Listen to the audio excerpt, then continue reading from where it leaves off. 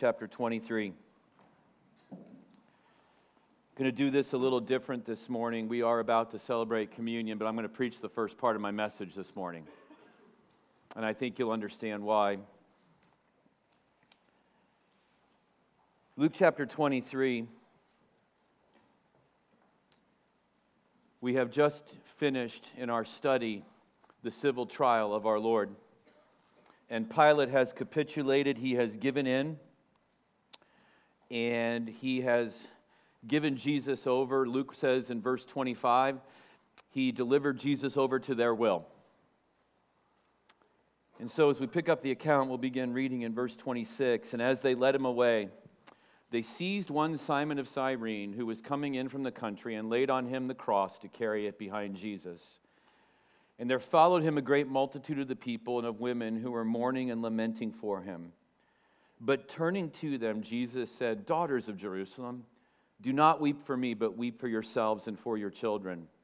For behold, the days are coming when they will say, 'Blessed are the barren and the wombs that never bore and the breasts that never nursed.' Then they will begin to say to the mountains, 'Fall on us,' and to the hills, 'Cover us.'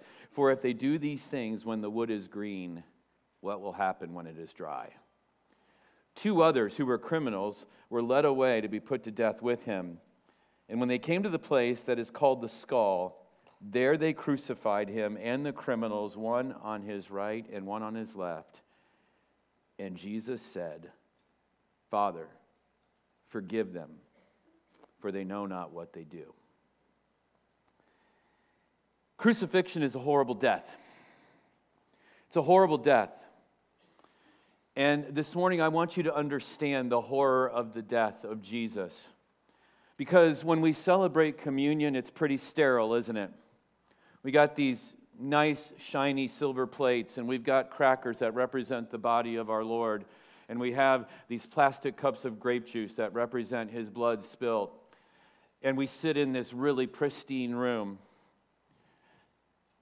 The Lord's death was anything but pristine. It was anything but clean. It was anything that we would want to even observe. And so this morning, as we begin, I want us to understand what really was happening there. After Christ was convicted, he would have been dragged to a place off to the side of that courtyard there in the temple area, and they would have had a large wooden beam that would have weighed 100 pounds ready for him. Rough-hewn wood, heavy beam, 100 pounds. And he would have been forced to pick up that beam. Luke records that there were two criminals who were also being put to death at the same time. The three of them would have been taken, they would have been each given a beam, and they would have been given 4 soldiers that were assigned to them. The reason for 4 soldiers was they needed to have a little bit of distance, if you will, crowd control as they worked their way through the streets of Jerusalem. There would have been 2 in front of Jesus, 2 behind Jesus. Jesus would have been in the center carrying his cross, or this piece, the cross piece of the cross.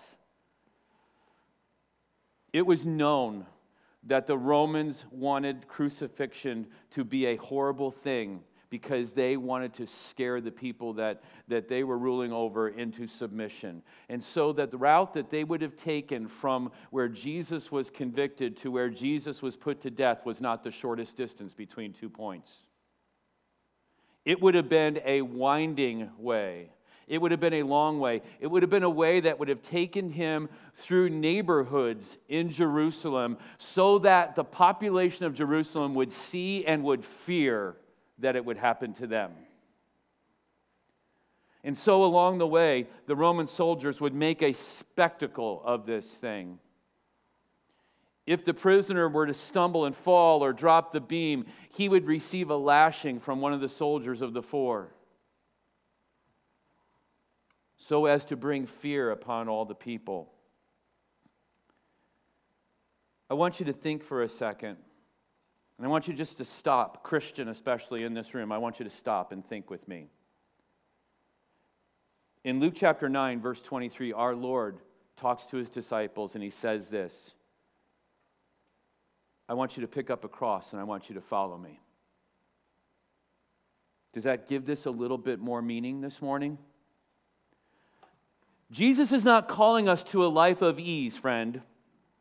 He is calling us to a life of hardship. And if you don't like that, then you don't want to be a part of the Christian life. Any man or woman who would stand in a pulpit and tell you coming to Christ is the easiest, best thing you will ever do in your life, they're right on one account. It is the best thing you will ever do, but it is not the easiest thing.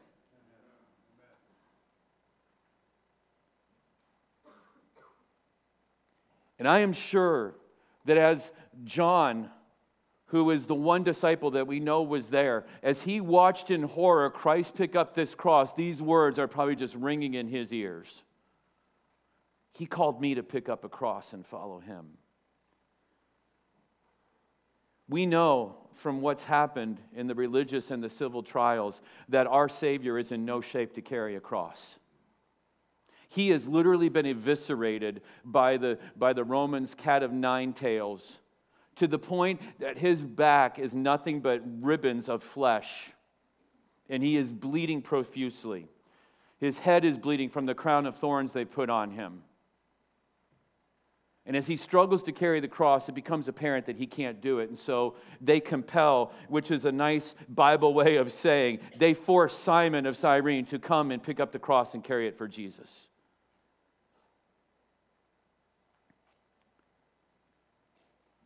And in the middle of all of this, Luke records this interesting tidbit. And we might wonder, what is Jesus doing here? Because in verse 27, it says there's women who are mourning and lamenting him. We know that his mother is there. We know that his mother's friends are there. We know that probably other mothers, either mothers who have witnessed this happen to their own children who are fearing that will happen to their children. There are mothers lining this whole way. And of course, the women are just taken up with emotion here. And in verse 28, he turns to them. Jesus turns to them. And I have to just bring this to bear. Physically, as a man, he doesn't have energy to carry the cross, much less hardly to walk this route. And in the middle of this, the Son of God turns to the women of Jerusalem and he gives them a gracious warning. Do you see the grace of our Savior, even on the way to the cross here? Do you see it? And he says in verse 28, daughters of Jerusalem, don't weep for me, but weep for yourselves and for your children. And he's not saying this in a condemning way. He's saying this in a warning way. Weep for yourselves, for your children. Why? Because verse 29, the days are coming when they will say, blessed are the barren and the wombs that never bore and the breasts that never nursed. Then they will begin to say to the mountains, fall on us, and to the hills, cover us. These were verses that they knew. This was Hosea chapter 10 and verse 8. These were prophetic words that Jesus is uttering.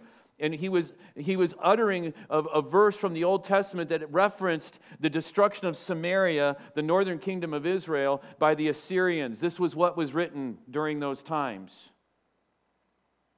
If we had time this morning, we go to Revelation chapter 6 because the words are eerily similar to what happens during the sixth seal judgment in Revelation, where the people on earth are saying, mountains fall on us, rocks crush us.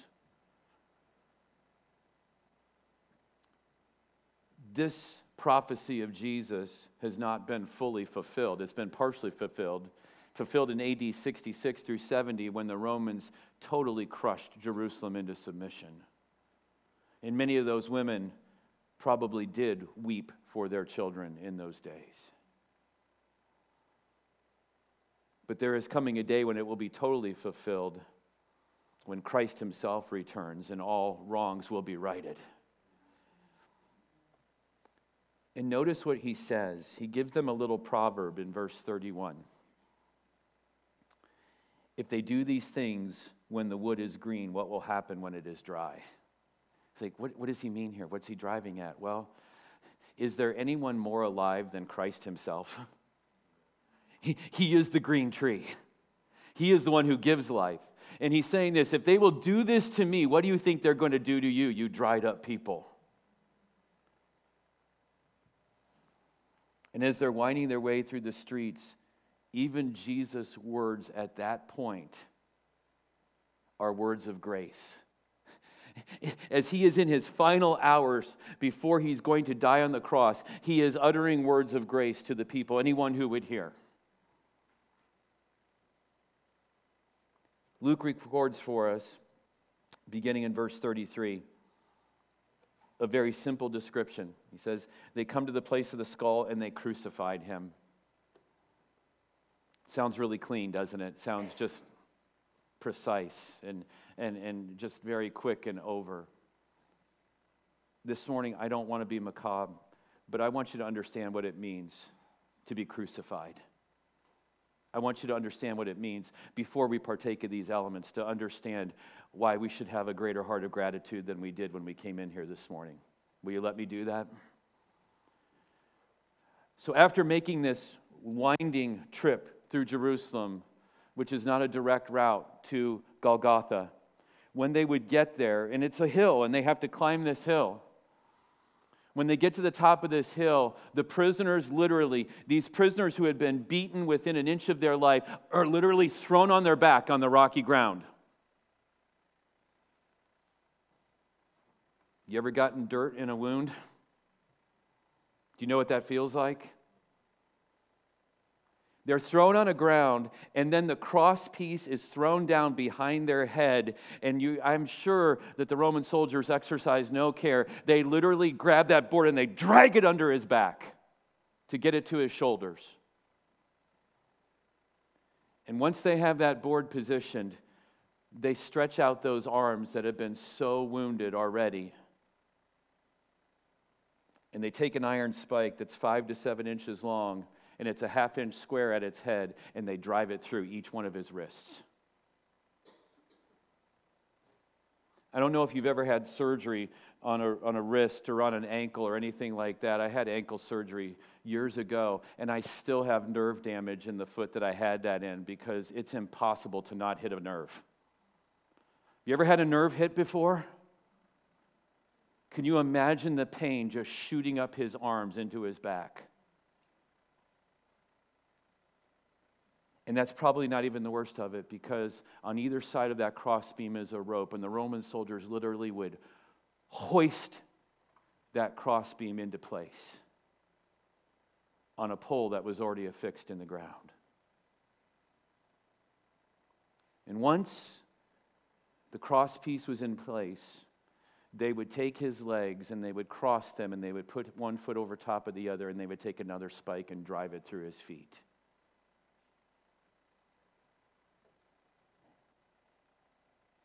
Crucifixion is designed to suffocate a person to death, literally so that a person would drown in their own bodily fluids. And the only way that you can breathe is to force yourself up, which means that your whole body weight is pressed on that one nail that's going through your feet, and you're pressing up on that.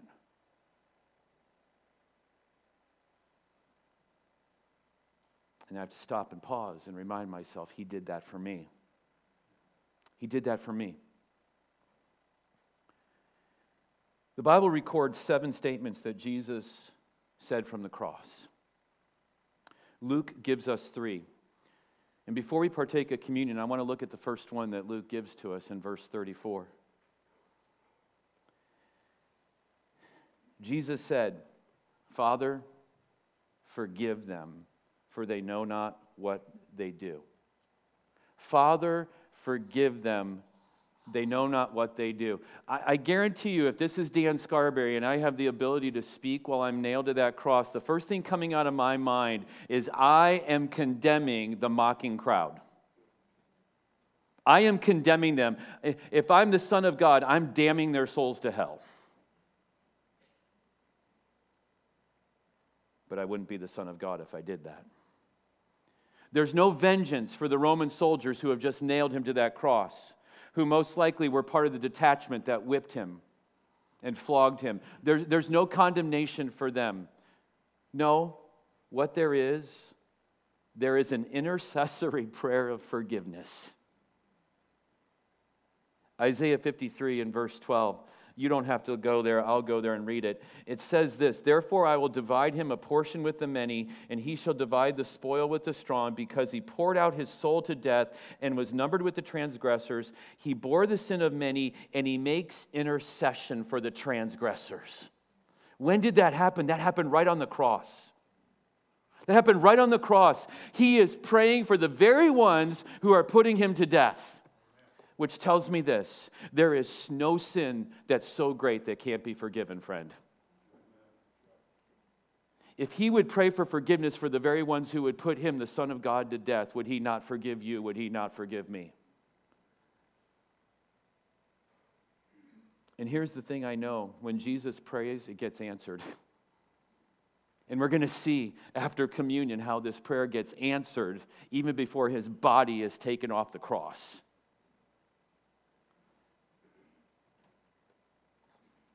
And I have to ask myself, why, God? Why would you do this? And my mind is drawn to Romans chapter 5. Join me in Romans chapter 5.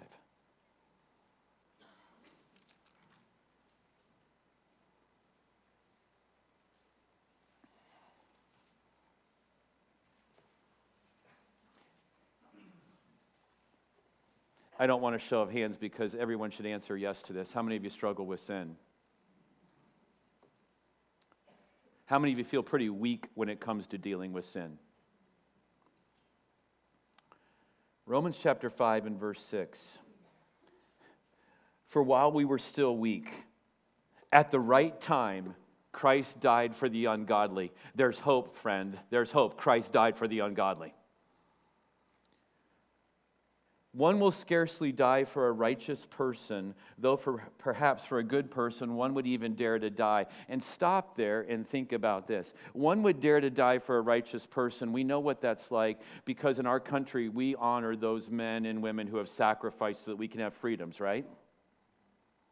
We would call those righteous deaths, would we not? And in those cases, some of those men and women have died horrible deaths, but none of them died a crucifixion death. Some of those men and women were tortured behind enemy lines and were treated terribly. But I dare say nothing like the Son of God faced for us. On top of what he faced physically, he faced the wrath of God for us. Keep reading. Verse 8, "But God shows his love for us in that while we were still sinners, Christ died for us. Since therefore we have now been justified by his blood," that means that we have been brought into agreement with God. We've been reconciled to God. Things have been made right with God. "Much more shall we be saved by him from the wrath of God." Do you understand what Jesus did on the cross guarantees, if by faith we receive what he's done for us, that we will never have to face the wrath of God? Do you understand that? "For if while we were enemies, we were reconciled to God by the death of his Son, much more now that we are reconciled shall we be saved by his life." What Paul's saying here is, if God loves us enough that Christ would die for us and that he would reconcile us when we were dead in our sins, how much more is he just going to go ahead and make sure and make good on what he said, and he's going to give us life? More than that, we also rejoice in God through our Lord Jesus Christ, through whom we have now received reconciliation. And so as we transition to partake of communion this morning, communion is for a certain group of people. And I want you to get this. It's not for the perfect ones. It's not for the sinless ones, or else we'd all be out. It's for the ones who are reconciled. It's for the ones who are reconciled. It's for the ones who are reconciled and are currently reconciled to God. And what keeps us from being reconciled to God? Is it anything he's done, or is it something we've done? And so, there's nothing magical about communion, but there is something very meaningful about communion. It is a tangible reminder to us of what Luke just described for us. It's a tangible reminder of what Christ went through so that we who are reconciled might have life. And if that doesn't get your blood boiling, you've got a problem this morning. You probably need to go to the ER. So men who are helping me serve, I'd ask you to come forward and join me.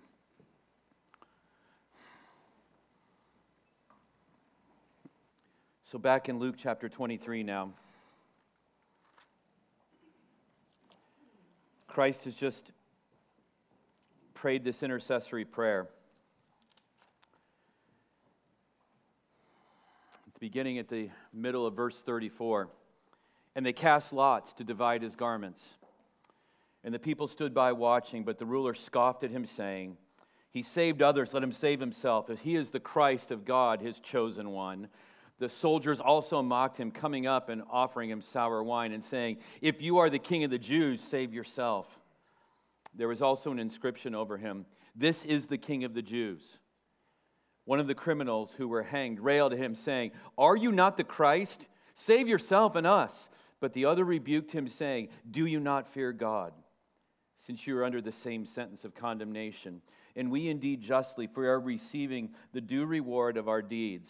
But this man has done nothing wrong. And he said, Jesus, remember me when you come into your kingdom. And he said to him, Truly I say to you, today you will be with me in paradise. It was now about the 6th hour, and there was darkness over the whole land until the 9th hour, while the sun's light failed, and the curtain of the temple was torn in two. Then Jesus, calling out with a loud voice, said, Father, into your hands I commit my spirit. And having said this, he breathed his last. Now when the centurion saw what had taken place, he praised God, saying, Certainly this man was innocent. And all the crowds that had assembled for this spectacle, when they saw what had taken place, returned home, beating their breasts. And all his acquaintances and the women who had followed him from Galilee stood at a distance, watching these things. Now there was a man named Joseph from the Jewish town of Arimathea. He was a member of the council, or the Sanhedrin, a good and righteous man who had not consented to their decision and action, and he was looking for the kingdom of God. This man went to Pilate and asked for the body of Jesus. Then he took it down and wrapped it in a linen shroud and laid him in a tomb cut in stone where no one had ever yet been laid. It was the day of preparation, and the Sabbath was beginning. The women who had come with him from Galilee followed and saw the tomb and how his body was laid. Then they returned and prepared spices and ointments. On the Sabbath day they rested, according to the commandment. There are certain groups of people I want us to focus in on now, or individuals. And the first is the mockers. I want you to see the mockers as Jesus is hanging here on the cross. And when it comes to Jesus and his cross, let's understand something. There will always be people who will mock Christ, especially a crucified Christ. In the middle of all of this mocking that's going on, the King of Glory is dying for people just like them. He is dying for people just like them, people like me. He's praying for forgiveness for them. Verse 34, Luke tells us they cast lots for his garments. That fulfills a prophecy. And let's understand, the reason that there are garments to divide is our Lord is being publicly shamed. He's hanging naked on this cross. And I want you to understand that. He hung naked so that he might cover your shame and my shame. Isn't that an amazing thought? And as this king is hanging there, the crowd, the common people, the religious leaders, the Roman soldiers, and even his fellow sufferers are piling on. You see in verse 35 that there's a group of people who are standing and observing all this. The people stood by watching. The rulers, the religious rulers, are scoffing him. Verse 36, the soldiers are mocking him. Verse 39, Luke says one of the criminals is railing on him. Other gospel accounts tell us this, that at the beginning both of them were railing on him.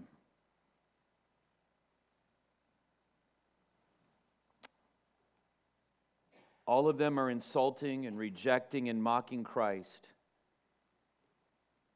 But then there's a man who has a change of heart. And Luke records it for us. Beginning in verse 40. One of the thieves rebukes the other thief. He was also, at the beginning, he was also mocking Christ and saying the same things as the other thief. But he has a change of heart. And I want to ask you a question. Did anybody go up on the cross and witness to him? Did they invite him to VBS? Did he probably ever attend a church service? What changed his heart, church? It's what changed your heart. It's what changed my heart. It's the power of God. It's the Spirit of God working on this man's heart as he's hanging on a cross. And in verse 40 he says, "Do you not fear God, since you are under the same sentence of condemnation?" And here he admits his guilt. Verse 41, "We indeed justly, we deserve everything we're getting. We're receiving the due reward of our deeds. But this man's done nothing wrong." Are you noticing a theme as Luke goes through this? The civil leaders declared Jesus innocent, and now one of the criminals hanging next to Jesus, it says, this man's innocent. He's done nothing wrong. And in verse 42, after he acknowledges his sin and he acknowledges the sinlessness of Christ, and in verse 42 he makes a humble plea. He pleads for forgiveness. He pleads for, remember me when you come into your kingdom, Lord, which acknowledges this. He saw Jesus as the Messiah because he clearly referenced kingdom.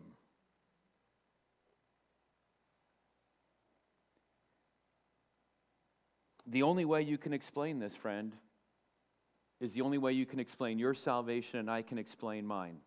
There's no aisle walking, not that aisle walking's bad. There's no Romans road here.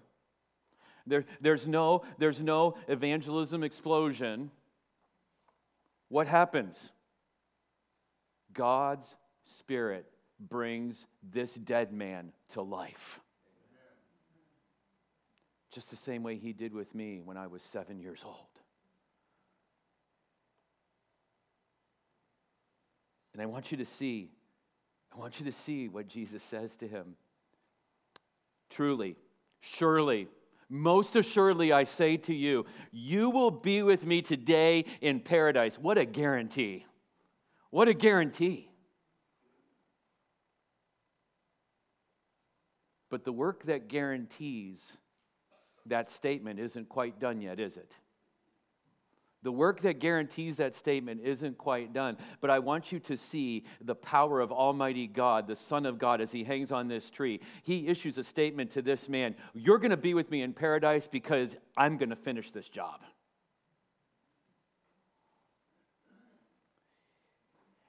And so Luke records that there's darkness from the 6th to the 9th hour. Jewish time, that would be from noon to 3. When he says darkness, he means darkness. Inexplicable darkness. Not even an eclipse. And here's why I know that. It wasn't even an eclipse. Because Passover was always held at the time of full moon. And guess what? Don't ask me the science of it. I just know it's true. You can't have an eclipse when there's a full moon. So there is no natural scientific explanation for this. This is a miraculous doing that God himself darkens the sun.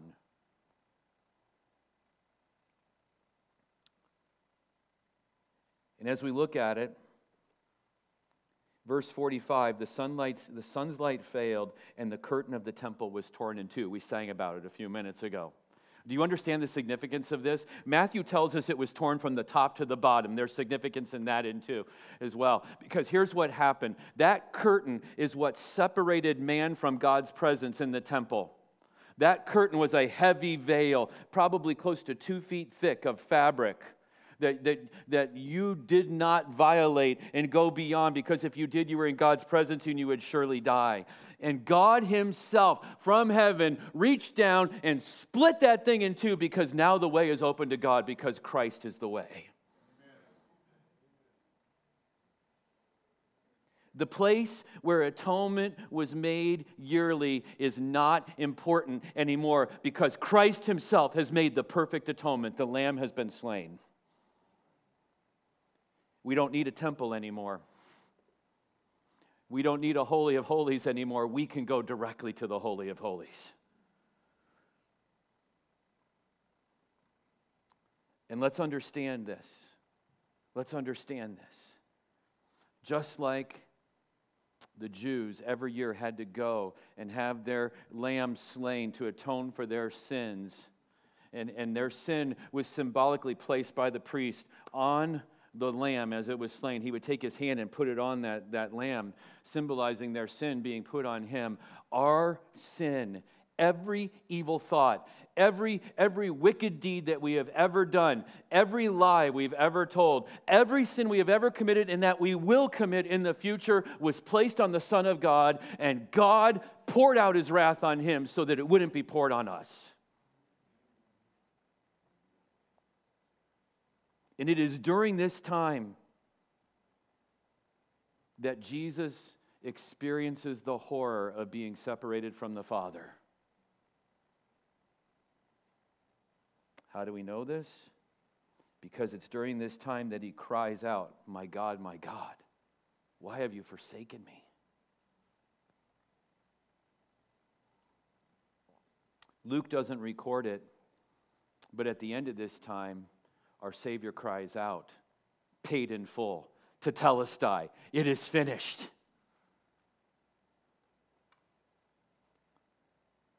But Luke does record these words in verse 46. Then Jesus, calling out with a loud voice, and Luke records this carefully, a loud voice. People who are being crucified don't have loud voices. This is something that has never happened at a Roman crucifixion before. The person who is nailed to the cross is in full command of himself. He's in full command of his senses. He's in full command of his body. He has full voice, and he cries out with a loud voice, "Father, into your hands I commit my spirit." In other words, they haven't taken my life. I am about to present my life to you, Father. I'm laying down my life. What a powerful Savior. What a powerful Savior. And that act right there catches the attention of the Roman centurion. He's probably presided over these things before, and he has watched the slow, horrible death. He knows what to look for. He knows to watch for the labored breathing. He knows when to see the fluid starting to come out of the convict's mouth. And he knows that time is short. It didn't happen that way with Jesus. And when he breathes his last, notice what the centurion does in verse 47. Now when the centurion saw what had taken place, he praised God. I guarantee you he had never attended a crucifixion where he felt like praising God. What's happened here? What's happened here? He has witnessed the power of Christ in action in his death. And this is the record of the first post-death of Christ conversion right here. The Roman centurion, and most likely others, his soldiers, the gospel records for us, he says this man was the Son of God. He acknowledges who Jesus really is. And when Jesus was praying on the cross, "Father, forgive them, they don't know what they do," guess what? His prayer got answered in that Roman centurion.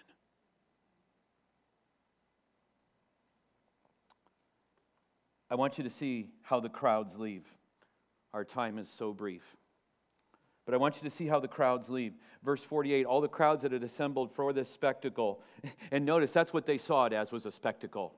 It was something to come watch. It was something to come feed their appetite. They longed to see Jesus die this way. It fed an urge in them. When they had seen what had taken place, they returned home beating their breasts. They were in anguish. They didn't know what to do with what they had seen. And isn't that true in the world we live in today? Most of the people around us don't know what to do with the crucified Jesus. They don't know what to do with him. It troubles their soul. But I want you to see how the death of Jesus emboldens two men before we leave this morning.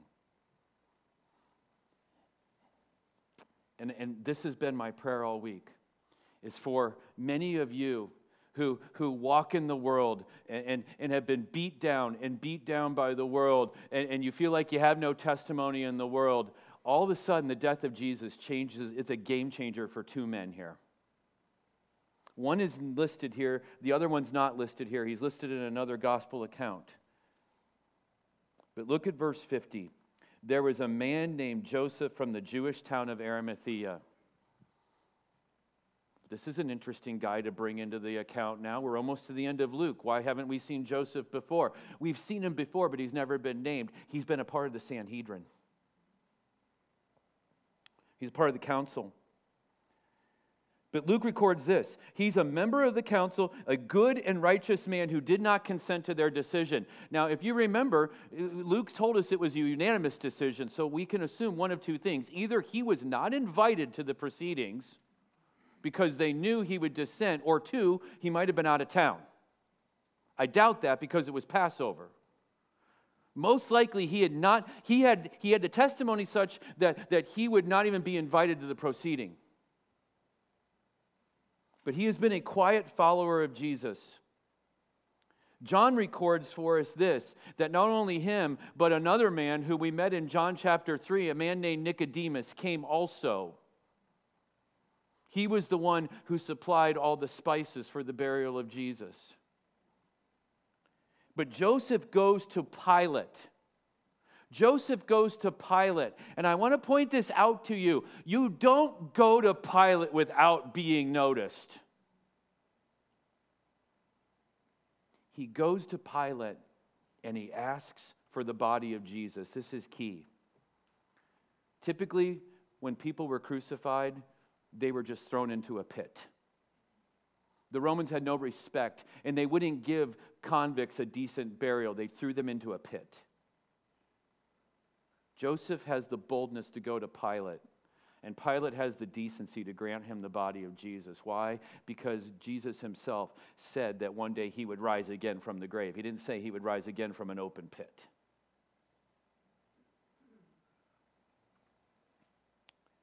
And Jesus' death moved Joseph to publicly acknowledge his devotion to Christ.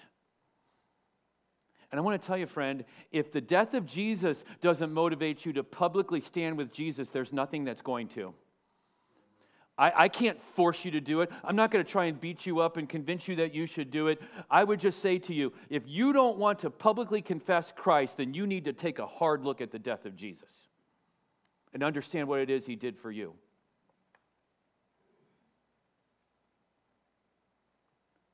In conclusion, the death of Jesus is a life-changing event. It's a life-altering circumstance.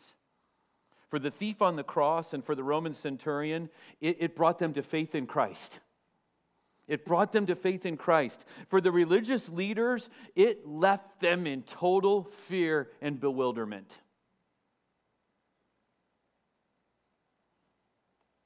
And for Joseph and Nicodemus, it emboldened them to publicly stand and testify that Jesus was their Lord.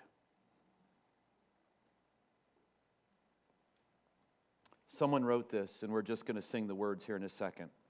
Love so amazing, so divine, demands my soul, my life, my all.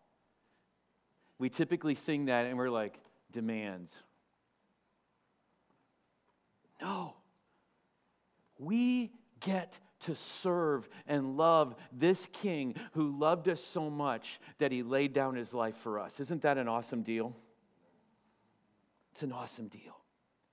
I would beg of you this morning, see his love, see it clearly, and respond to it. Worship team, come on up here. One song to sing, and then we'll be done for the morning.